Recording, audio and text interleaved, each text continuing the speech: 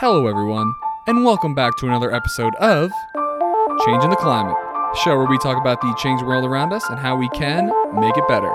Brought to you by Climate Change Realty. The only real estate brokerage that donates 50% of its net commissions to 501c3 nonprofit organizations dedicated to fighting climate change. Gabe, nice to meet you. Thanks so much for coming on the show. It really means the world to me. Well, thank you. Pleasure to be here. Pleasure to have you, of course. And we always love to get the podcast started with a little bit of background on who you are and how you got to be doing what you're doing at the moment. Sure. So, Gabe Brown, and I tell people I'm a rancher from near Bismarck, North Dakota.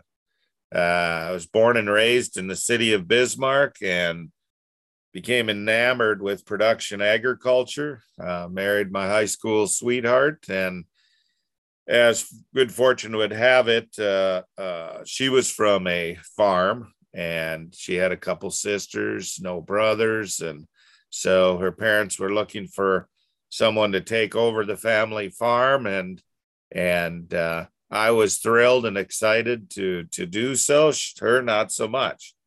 But story goes, I learned to farm ranch from my father-in-law, who was very conventional minded, tillage, use of fertilizers, chemicals.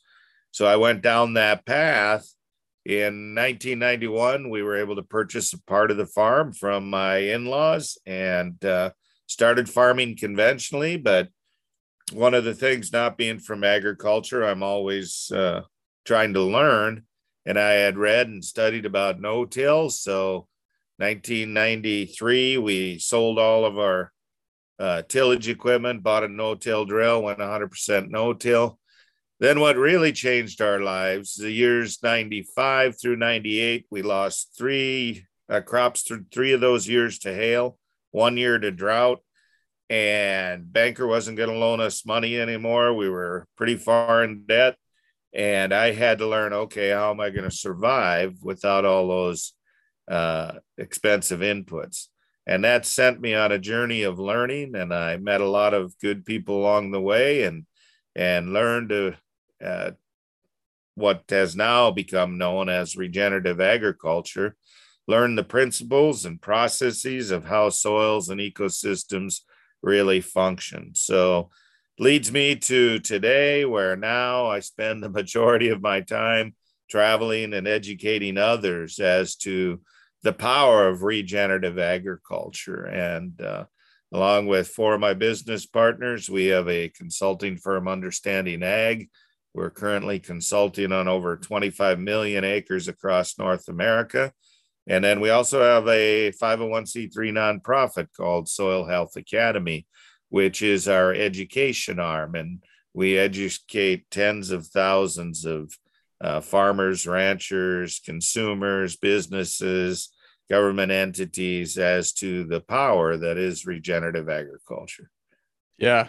Awesome introduction, man. Yeah. And for anyone who's listening, who's not aware of Gabe, he's one of like the leading voices on the regenerative agriculture movement. So it's really exciting to have you on the show.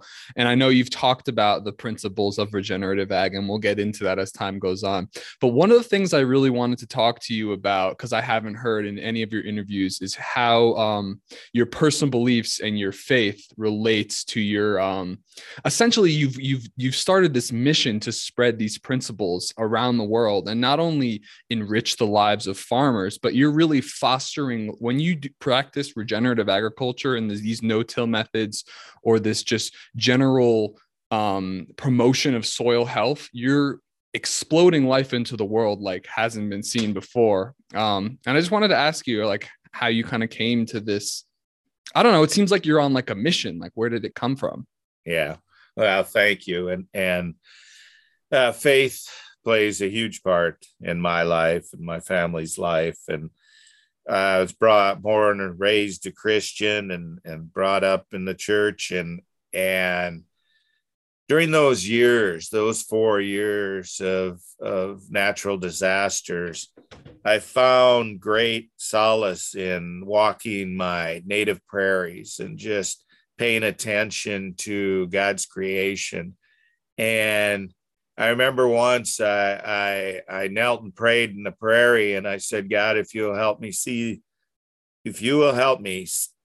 my way through this, I'll spend the rest of my life trying to help others and show them the power of your creation and truly try and make earth a kingdom of God. And so what amazes me is the more that I give and share with others, the better my life is. And so it just feeds on itself. And I'm very fortunate in that the 4 business partners I do have and the directors of the Soil Health Academy, we all share that common faith and that belief that God's the creator, and if we take care of that creation, good things will happen to all. I couldn't agree more. And again, many of the listeners might not realize I've actually been getting very interested in studying the Bible recently. And the story of Genesis is very interesting, where, as far as I understand it, humans are made in the image of God, specifically to be these stewards of the garden and promote life. That's almost what like the story says is the purpose of people. And then the whole point of the fall is that we all fail due to our own arrogance, thinking that we can do it better. And these principles of regenerative agriculture seem to connect right into that. It's just making the land what it wants to be, whether you have a religious view or a secular view. It seems that evidence points to the fact that being stewards of the land, not only was it what humans are designed to do, but it gives you the most meaningful and fulfilling life. And I think regenerative ag is one of the best ways to do that. So that's why I love what you're doing. Yeah, you're absolutely right. Cool. All right. Now on to the more rough side of the conversation. I know that you went to Congress recently. So I wanted to talk a bit about that and talk about what you learned from your experience testifying there. Yeah. One of the more frustrating things and disappointing things I've done in a while. I was asked to testify in front of the U.S. House Ag Committee. They were having a meeting on agriculture's role in climate change. And I was the only farmer who got invited to testify there. And, it's very limiting. They only give you a limited amount of time. So I decided what I would focus on is try to bring both sides of the aisle together and show them, why don't we come together for what we like to call common ground for common good. And so I laid out the fact that as a society, 85+% of us can come together and we can agree that, okay, there's too much carbon in the atmosphere. And nobody can dispute that. Now, they may not be aware that a lot of that carbon came from our soils. And I travel extensively. I'm on hundreds of farms and ranches all over the world every year. And I tell people I've never, ever been on a single one, including my own, that's not degraded. We're all farming and ranching degraded resources because the carbon level in the soil was much, much higher historically than it is now due to our management, or mismanagement is maybe a better word. That carbon's now up in the atmosphere. So we can all agree on that. We can agree that we have water quality issues. All you have to do is look in almost any lake, river, watershed, look in the Great Lakes, the oceans, Gulf of Mexico. I mean, the amount of nitrates, phosphates, silt in the waterways is really alarming. We can agree on that. We can agree that there is a financial crisis in rural America. Farming and ranching has one of the highest suicide rates of any industry. Okay, that's a crisis. We need to be aware of that. That low for profitability then leads to the decimation of our rural communities. Our rural communities are drying up. We can all agree on that. And then another thing I brought attention to is the fact that we have a human health crisis going on, frankly, all over the world. I'll just use the U.S., for example. U.S. spends more per capita on healthcare than any other country in the world, yet were at the top or near the top in ADD, ADHD, Crohn's, Alzheimer's, autoimmune diseases, osteoporosis, and the list goes on. Okay, that shouldn't be. Well, I contend that a part of the reason for that is we no longer really have food. We have food-like substances.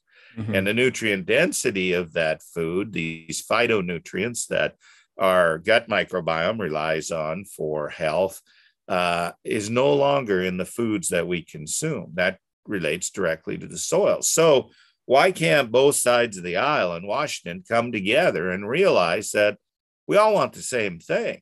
So it's common ground for common good and work with that. So that's what I tried to get across from them. So I was given a brief opportunity to speak, brief time frame. I did my presentation, and then as did a number of others on the panel. And then what happens is the representatives have a chance to ask us questions or voice their opinion. They each have 5 minutes. Well, what ensued was 4 minutes and 45 seconds of them telling their constituents what a great job they're doing. And then they would perhaps ask one of the panelists a question that more or less reaffirmed what they were saying. So there was very little constructive dialogue going on. Now, in saying that, I did have a number of those representatives reach out to me and ask me for more detailed information. But there was some that it was just blatant. There was one representative from California who, after I spoke, said, well, I'm from the Central Valley of California, and most of the world, this country's produce is grown here, and it's fantastic, and our soils are healthy.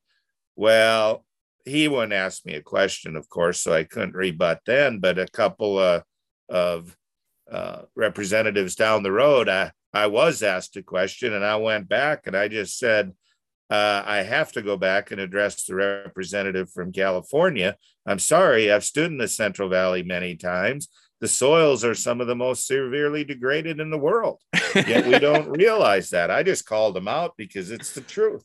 Hell yeah. And the only way we are going to have a positive impact on human health is by focusing on healing our soils. Yeah. Yeah. Yeah. It was a lesson in futility. I mean, I went through it, but it's no wonder Washington is called so dysfunctional. Yeah. No, I think it's quite clear. And I personally try to stay in the private sector as much as I can, including in conversation on this show, because I think it's just more constructive. There's more to get done, but you can't deny the huge impact that they have. But I appreciate you sharing your experience. Yeah. So the way I see it is you've built a business with your own hands. You've learned from failure. You've put your faith in a higher power, and knowledge has come back to you. And you've essentially, I mean, you've talked to so many different people. Sounds like you're having an impact on lots of different farmers' land. I wanted to ask you, how can we bring hope and encouragement to the society when leadership is so lacking? Yeah, and I often get asked that question. Okay, how do we change Washington, change the Farm Bill, everything? Now, this doesn't mean we don't try and do that. We do it through education. And so what can consumers do is the same thing. They need to educate themselves. So consumers need to really pay attention to where their food comes from, how it's grown, how it's raised. Ideally, we'd like them to meet their farmer or rancher and then source their products that are grown and raised in a way that enhances our ecosystem, not degrades it. And then the other thing is spread the message. Tell your family, your friends, and the consumers are extremely powerful. Now, I will say it's not, very easy sometimes to source products that are grown and raised regeneratively, but here I'll put out a little message on your podcast here that's not known yet, but we're about to announce that we are are starting a regen verification company to verify supply chains of food and fiber as to their regenerative practices. And we're doing that because, for one, there's a lot of greenwashing going on. Companies are saying, well, we're sourcing regenerative products, but there's nothing really backing that up. And so, as some of the leaders in this space, we found it incumbent on ourselves to say, okay, we got to step in and we've got to set the bar, the standard, so to speak, and see this happen. So watch for that announcement coming shortly. Very cool. Thanks for sharing that. What does your typical day look like? How do you like distribute your time versus are you still working on your own farm a lot? Are you doing mostly education work? Yeah, thanks for asking. And my day is just it's wonderful because I get to meet a lot of people. Typically, I'm up by 3 or 4 in the morning and start the day by answering some emails that need to be answered, and then typically I'll start on Zoom meetings by 6 or 7 in the morning. Here we are. And do a number of those. If I'm at home on the ranch, which is typically only about 75 or 80 days out of the year now, wow. I will go outside and go for a walk with my dogs and view the livestock and do what needs to be done. My wife and I have passed the ranch on to our son, so he's in charge of it now. So I kind of just help him out whenever I can. But I'm on a lot of podcasts, phone calls. I'll get between 200 and 400 emails and phone calls a day on an average day. So trying to wade through all that and catch up on phone calls. I usually wind down with a podcast about 8 in the evening, and then pretty much answer emails and do work till midnight, 1 o'clock. That's about it. Lay down for a couple hours and start it all over again. Whoa. Well, Gabe, that I appreciate you taking the time to join us here. It means a lot to me, honestly. I'm delighted to have you. Well, realize it's all part of the mission, and it's not like I don't enjoy doing it. I get to meet a lot of wonderful people such as yourself every day, and you find stories then, and people will send you an email or call you and thank you for the difference you've made, and that's all the reward I need. Man, I resonate with that a lot. But on a more like pragmatic level, what have you found out of all the different projects that you're involved in has been the most effective way to speed up the adoption of these practices? Mm-hmm. Good question. And what we see is, I often get asked, well, if this is so good, why doesn't every farmer or rancher do this? And I say, well, it's easy. You don't know what you don't know.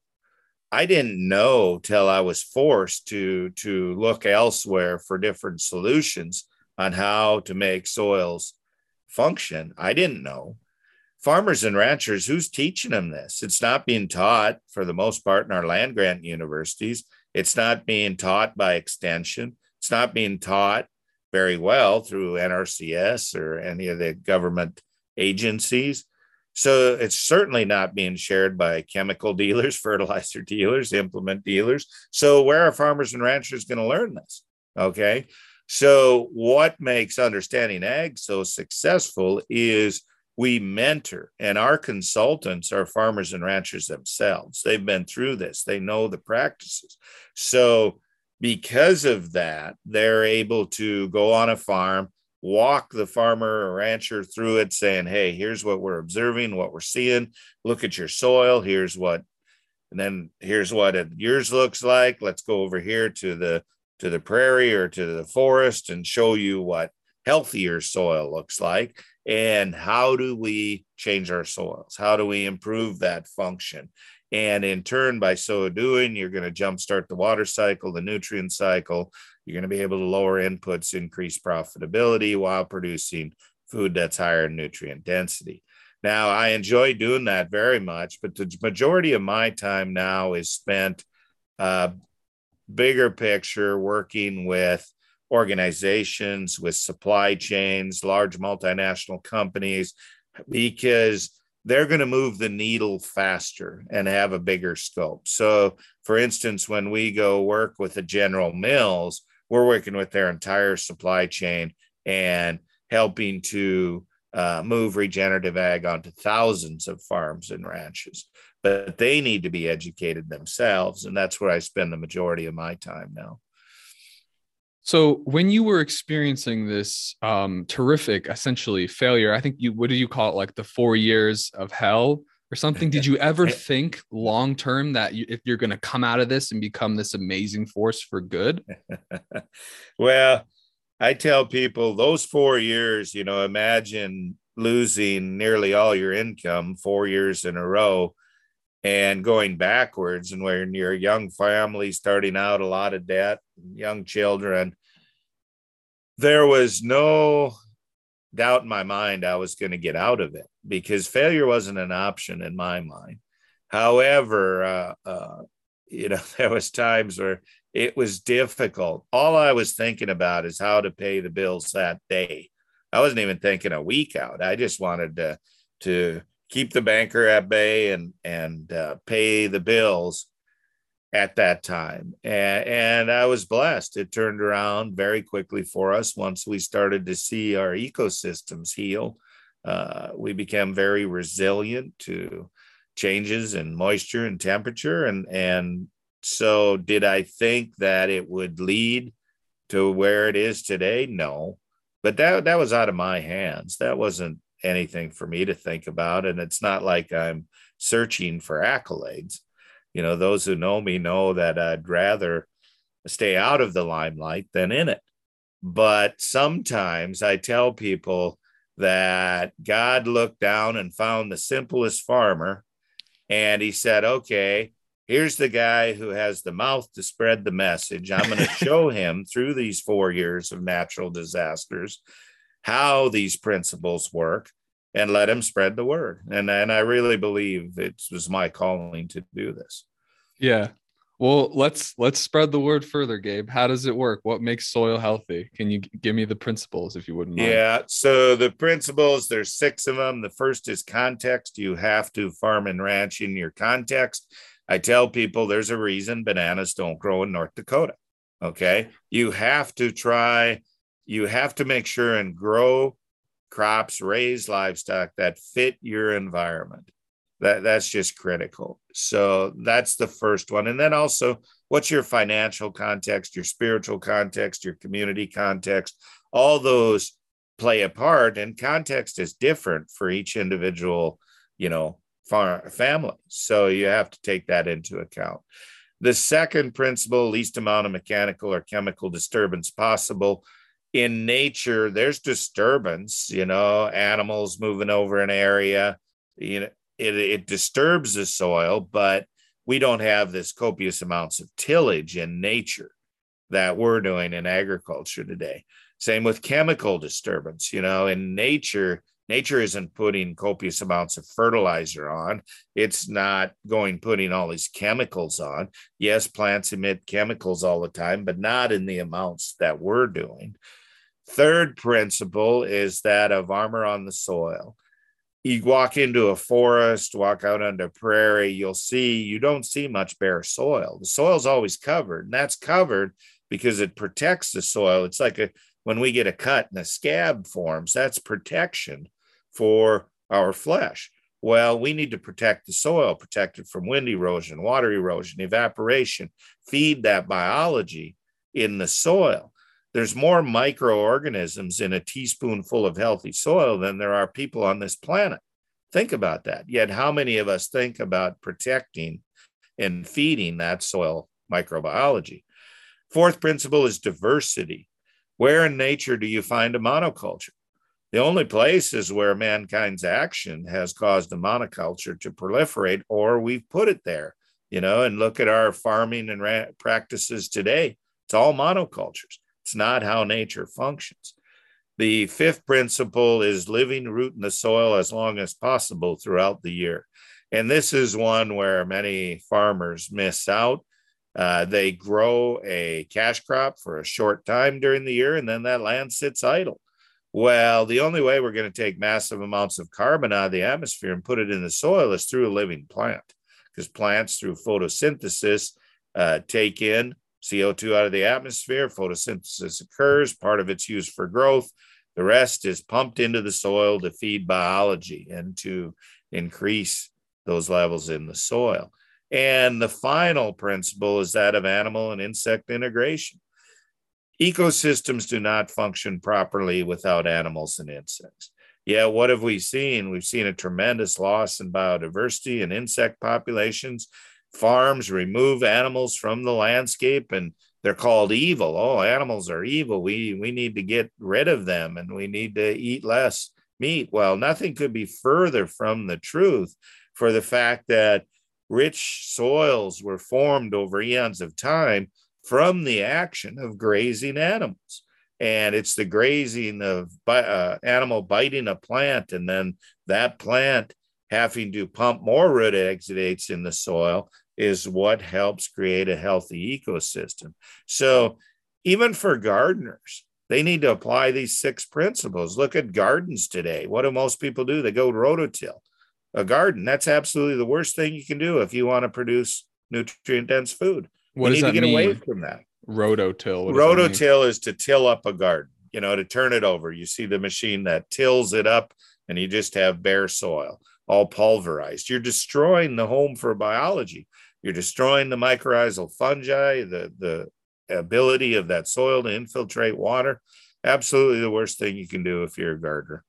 Yeah. So those are the 6 principles in a nutshell. And the beautiful thing is, no matter where I travel all over the world, these principles work. And they work simply because they're constant in nature. Now, the tools we use may be a little different. By that, I mean, we grow different types of crops, we graze different types of livestock, but the principles are always the same. So I can literally go on any farm or ranch anywhere in the world and grow healthy soil by adopting these principles. Yeah. And well, the one I wanted to dig into a bit more is the integration of animals, the benefits of mixed grazing, because I personally eat fully plant-based, but I've been studying all the different actions you can take for climate. And it's become very clear to me that mixed grazing and producing livestock ethically is obviously objectively beneficial for the livestock, for the planet. And then it's not necessarily the case that eating meat is just objectively unhealthy. It's processed food. It's high sugars that are really bad for you. So I kind of wanted to dig into that a bit more, because the benefits of eating a plant-based diet are very good. But I think the main problem in the animal agriculture comes from the way we produce and mistreat these animals. Yes. And that comes back to what we earlier talked about, is what can consumers do? Okay. Consumers think, not all, don't get me wrong, but many consumers think that, well, animals are evil. We need them off the land. And then that would benefit climate change. Well, no, as I just discussed, we need animals out there in order to stimulate the ecosystem function, because it's many more. And I could spend literally hours talking about this, but the animal takes that bite off the plant, just as I described. You're getting more photosynthesis, but also then it's the dung and the urine of the animal. It's the hoof action of the animal. It's that interaction. The gut microbiome in animals is closely related to the microbiome in the soil, closely related to our gut microbiome. So it's this interaction of all this microbiology that helps to create a healthy ecosystem. And then I often get asked, well, Gabe, but animals emit methane. Yes, they do. But the problem is people don't understand that there's methanotrophs. Methanotrophs are bacteria that consume methane. And in a healthy environment out on pasture, There's methanotrophs. So as that animal is grazing and it belches, emits methane, the methanotrophs consume that methane. So it's not the cow that's the problem, it's the how. We put those animals in confinement, which is just wrong. As you said, animal welfare and how they're treated. It depletes all those benefits too that you just described, the hooves, everything. Everything. We need the animals back out on the landscape. And then the other thing is, it's not only healthier for the animal, the protein that which they're producing is of much higher nutrient density and more balanced for what our body needs. And I'll give you an example of that. So we've all heard of omega-6s and 3s and how important omega-3 is. Well, a human being should have an omega-6 to 3 ratio of 3 to 1 or less, okay? Average in humans in the United States is 19 to 1, okay? Well, that's just horrid. Well, in a feedlot situation, when ruminants are fed grain, we often see omega-6 to 3 ratios of from 15 to 1 all the way up to 55 to 1 if they're on certain diets. Now, you compare that, for instance, to my own ranch, where we've done extensive studies, the omega-6 to 3 ratio on the beef we produce is 1.3 to 1. We're actually healthier than wild salmon, okay? Wow. So we truly are producing a heart-healthy product by the way the animals are grazed and then the health of the environment itself. So there's win-win-win situations for moving back to a more natural-based production model. Absolutely. Are you familiar with Asparagopsis as well? No, I'm not. So it's like a seaweed that grows in the ocean, and if you put like 0.5% of it into the feed of the cows, we just did a whole episode on this a week ago. It decreases the methane production in the ruminant by like almost 90%. Yeah, and my take on that would be, well, that's good if you stay in that production model we shouldn't be in. But if you move the animals out on the landscape where they should be, there's really no reason for that, you know, because they're going to be grazing and the methanotrophs are going to take care of it anyway. Interesting point. Fair enough. Thanks for sharing. Any thoughts on how we can create a system that is effectively monetizing nutrition rather than just like large yields of food? Oh, great question. I like this. So behind the scenes, my partners and I are working on a number of different projects. And one of these involves phytonutrients and the study of how nutrient dense, I'll just use that term broadly, certain products are. So what we're doing is we're studying, not we, but along with, we're part of the project with Dr. Stefan Van Vliet, Duke University Medical Center. We're studying through the use of a mass spectrometer. Dr. Van Vliet can measure and quantify over 2,500 different phytonutrient compounds in grains, fruits, vegetables, proteins. And so we are doing very intensive studies where we're going out and collecting the plants, for instance, that animals are consuming. Then we're doing fecal samples from those animals. And then when those animals are harvested, we're testing their proteins to show how much of it flows through. Then we're comparing that to animals that are fed in the industrialized feedlot type model. The differences are just amazing. And I have to say this, okay? I'm not opposed to plant-based proteins at all. I think they're an important part of the human diet, okay? But when you see companies saying that this plant-based protein this plant-based diet provides the same nutrition as beef, for example, that's just totally false. Dr. Van Vliet found that only 13% of the phytonutrients are the same. So that's a total lie, blatant lie. They can't say that. And here's Talking about fake Uh, meat in particular. well, certain plant-based ones. And what that's showing, okay, it's not saying the plant-based is bad. It's just saying you cannot say that it's the same as beef because it's different. And here's why.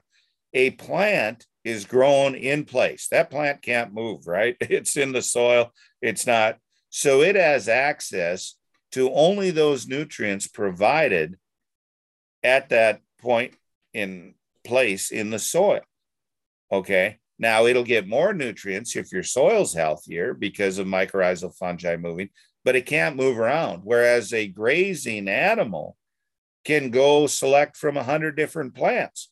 So it actually has a much, much wider array of phytonutrients than does that plant. So to stimulate our gut microbiome and provide our gut microbiome with the widest array of phytonutrients, you're going to get that from a pastured protein based diet, whatever that may be. Okay. And it's kind of like this. I ask people, okay, how many different plants do you consume in a day? Okay. And it might be 12, it might be 20. It depends on, most consumers are woeful in the variety of their diet. It's corn and soy based, which is pretty poor. Okay. But it's very limited. And you compare that to one of that includes both plants and vegetables, fruits, pastured proteins, you're going to get a much, much wider array of phytonutrients. And there's no way to get those phytonutrients from a pill.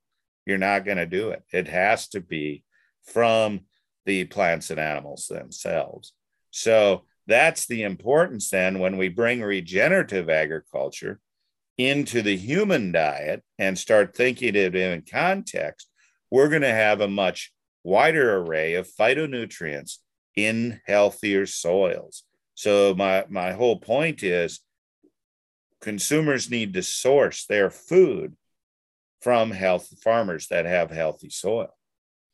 But how can we get the markets to kind of price this in effectively, or at least create the demand we would need to allow these practices to grow large scale, like the gross factory farms or the soy and corn that isn't having nutrients? Yep. Excellent question again. And you're lining me up for a segue into Regen Verified and the importance of that, because that's what we're going to verify. We're going to take the work that Dr. Van Vliet, Dr. Provenza, Dr. Kronberg are doing as they study these phytonutrients, and they're going to move to human health trials fairly quickly to show that it has a positive impact. So as we get those results, we'll be able to educate the medical community. And then as Regen Verified verifies that the soils and ecosystems, these foods are being grown and raised in and on, are truly that way, we'll be able to offer that to consumers with that Regen Verified stamp of approval, so to speak. And that then will allow consumers to source those. Now, we already have a number of very large food companies that are following this closely and are working with us on pilot projects. So that's exciting because they understand that consumers are demanding this. And so they want to get ahead and be able to offer those products that can be verified as being produced regeneratively. Gabe, you're like the Elon Musk of soil health. Like you're teaching people, you're doing it yourself. You're creating tested methods. He's building tunnels. He's building rockets. He's building cars. But I don't have the billions of Elon Musk, and I don't need it. To me, that's not what's important. Yeah. Well, I mean, people talk a lot about his money, but I appreciate the impact that he's having on society. And that's why I chose to compare him to you, because he's revolutionizing transportation. Of course, he's doing the Neuralink stuff as well, which is necessary. But like, I just made that comparison because you're doing all this stuff with soil health. It's really cool. So you mentioned you're working with some large food companies. What are like some of the biggest issues with the current like big agriculture model? And do you think it's Mhm. possible for them to transition into this regenerative way of doing business? Well, you asked some very good questions, and I appreciate that. It makes it very enjoyable and easy for me. Um, Realize that today we have a food system that's based almost entirely on price. Keep the price low. Okay. And that come about of the food lines in the 1930s, Yep. nothing stirs up a people than if they're hungry and not well nourished. And so went down this path after World War II, the industrial model, when munitions plants were converted to fertilizer plants, and that grew more, but at the direct expense of our soil and of nutrient density. And that has led, in my mind, as I said earlier, to this human health crisis that we have today. So, what needs to be done is that we have to, as a society, start thinking of food as preventative medicine. And I'll use myself as an example. Okay. I travel extensively. Last year, even with COVID, I was on 242 flights. Okay. Oh, If somebody's going to get sick, it's going to be me, right? I mean, I'm exposed to nothing but airports, airplanes, conferences, hundreds of different people every day. Yet Gabe Brown rarely gets sick. and I you haven't don't taken, sleep. You said yeah, you sleep for I two haven't hours. taken, yeah, I don't sleep much, and I rarely get sick. It doesn't slow me down. You know, I caught COVID. Let's see, it was announced in March. I actually had it in February before it was announced. Didn't slow me down, just kept. And yeah, I was probably one of those evil spreaders. I just kept working because it's not going to slow me down. Why? Because I have a healthy gut microbiome. I primarily only eat food that is grown and raised on our ranch. Okay. We do buy some. Obviously, I can't produce a whole lot of fruit here in North Dakota, so I buy some. But the fact of the matter is, very careful about what I put into my gut. So because of that, I have a healthier gut microbiome. I just don't worry about the ability of my gut microbiome to ward off these viruses. We have to think of food in that regard. If we eat nutrient dense food, think of all the ancillary benefits. We're going to be healthier, less sick days for us, less medical costs, which is huge. Look at what's happened. Medical costs here over the last 4 years have skyrocketed. You know, so we have to take this into account, and we have to really realize the true value of food. Now, people might say, "Oh, but we can't afford to pay more for food."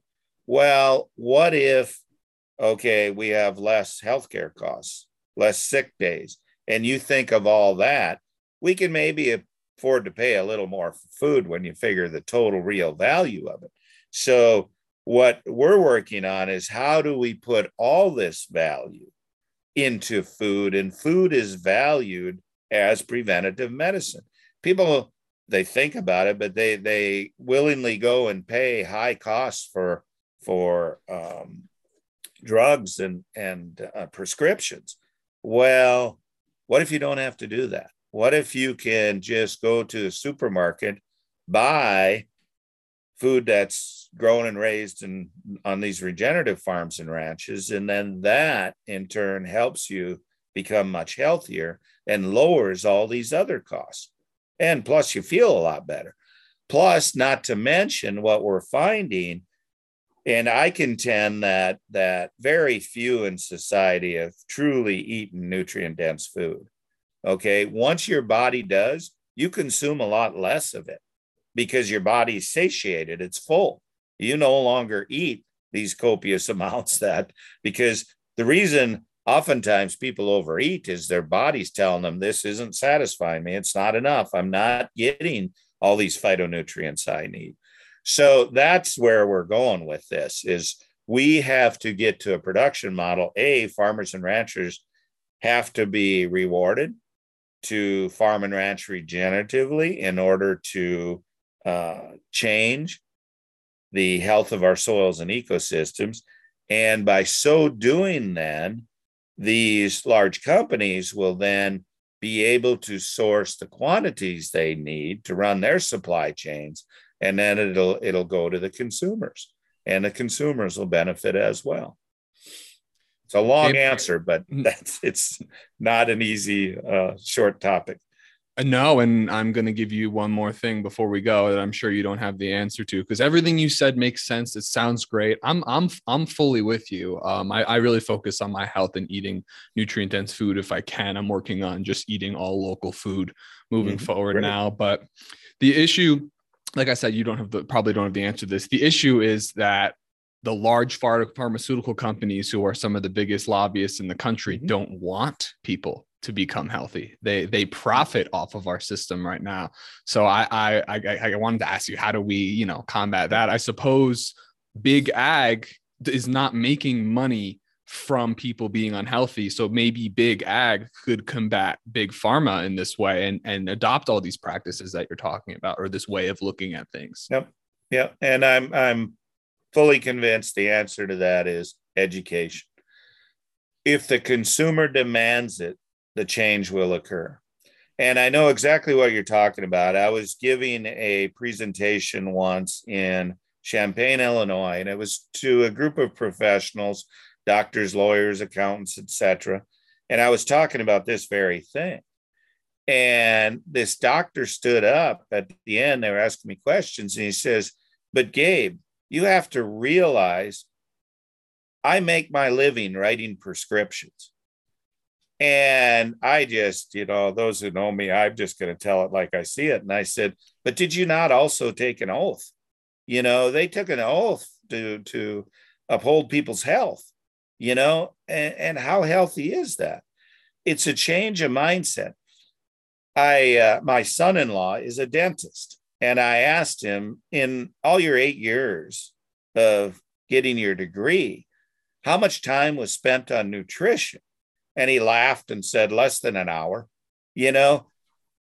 Point I'm trying to make is, you don't know what you don't know. And so by working with these doctors we're working with, and there's many good ones out there who really understand the importance of these phytonutrients, the importance of feeding our gut microbiome, we educate them, we educate the medical community, we educate consumers, and it won't matter what big pharma wants. It won't matter, because consumers, just like yourself, eating local, and I'm glad you mentioned that. I believe everybody should eat local, because that's going to be the best for your gut microbiome. Okay, that's what we need to do. And we need to start with ourselves, take responsibility ourselves, and then that will drive the change that's needed. You give me hope, man. I'm impressed. I appreciate it. And as we were talking, I'm thinking about a lot of these issues. I hadn't come up with a way an idea. I'm always coming up with ideas in my mind for large businesses to produce local. But I did, as we were talking, think of an idea where large businesses could set up local hubs in different towns and produce all the food and do all the distribution, cut out the supply chain. I could see a world where a large business that cares for people does that. And of course, I'm all about supporting local businesses like your own as well, but just an idea. Yeah. If I may on that, we've actually had a number of inquiries and working with where they're starting these micro communities. So it's a community within a community. And in that, there's spaces for gardens, for pastured proteins, there's perennial fruit and nut trees. And so that micro community will grow their own food there in that space. And we actually do have some businesses that are interested in setting up these micro type communities to do just that. So it's exciting. It's coming. Never fast enough for me, but it's coming. Right. We'll get there eventually. Gabe, it's been great having you on the show, man. I always love to ask people what advice they have for the up and coming generation. Yeah. The advice I have is make a difference. Make a difference in your own life and those who surround you. And if we all just start there, you lead by example. and you start there and move forward, and the world will change accordingly. But that, it's like throwing that stone in a pond, that ripple effect. You've got to start. And I think it's incumbent on each one of us to be that start. Don't wait for somebody else to do it. Take it upon yourself. Well, you heard it here, folks. Gabe, thanks so much for coming on the show. It's been an absolute blast. My pleasure. Thanks for having me. All right, everybody. See you soon. Thank you so much for tuning in to another episode of Changing the Climate. Here at Climate Change Realty, we don't just donate 50% of our net commissions to fight climate change. We also donate a full 50% of our real estate referrals. So if you or anyone else you know is looking to buy or sell a home anywhere in the USA and would like to create thousands of dollars in donations without any cost out of pocket, please visit ccrboulder.com today.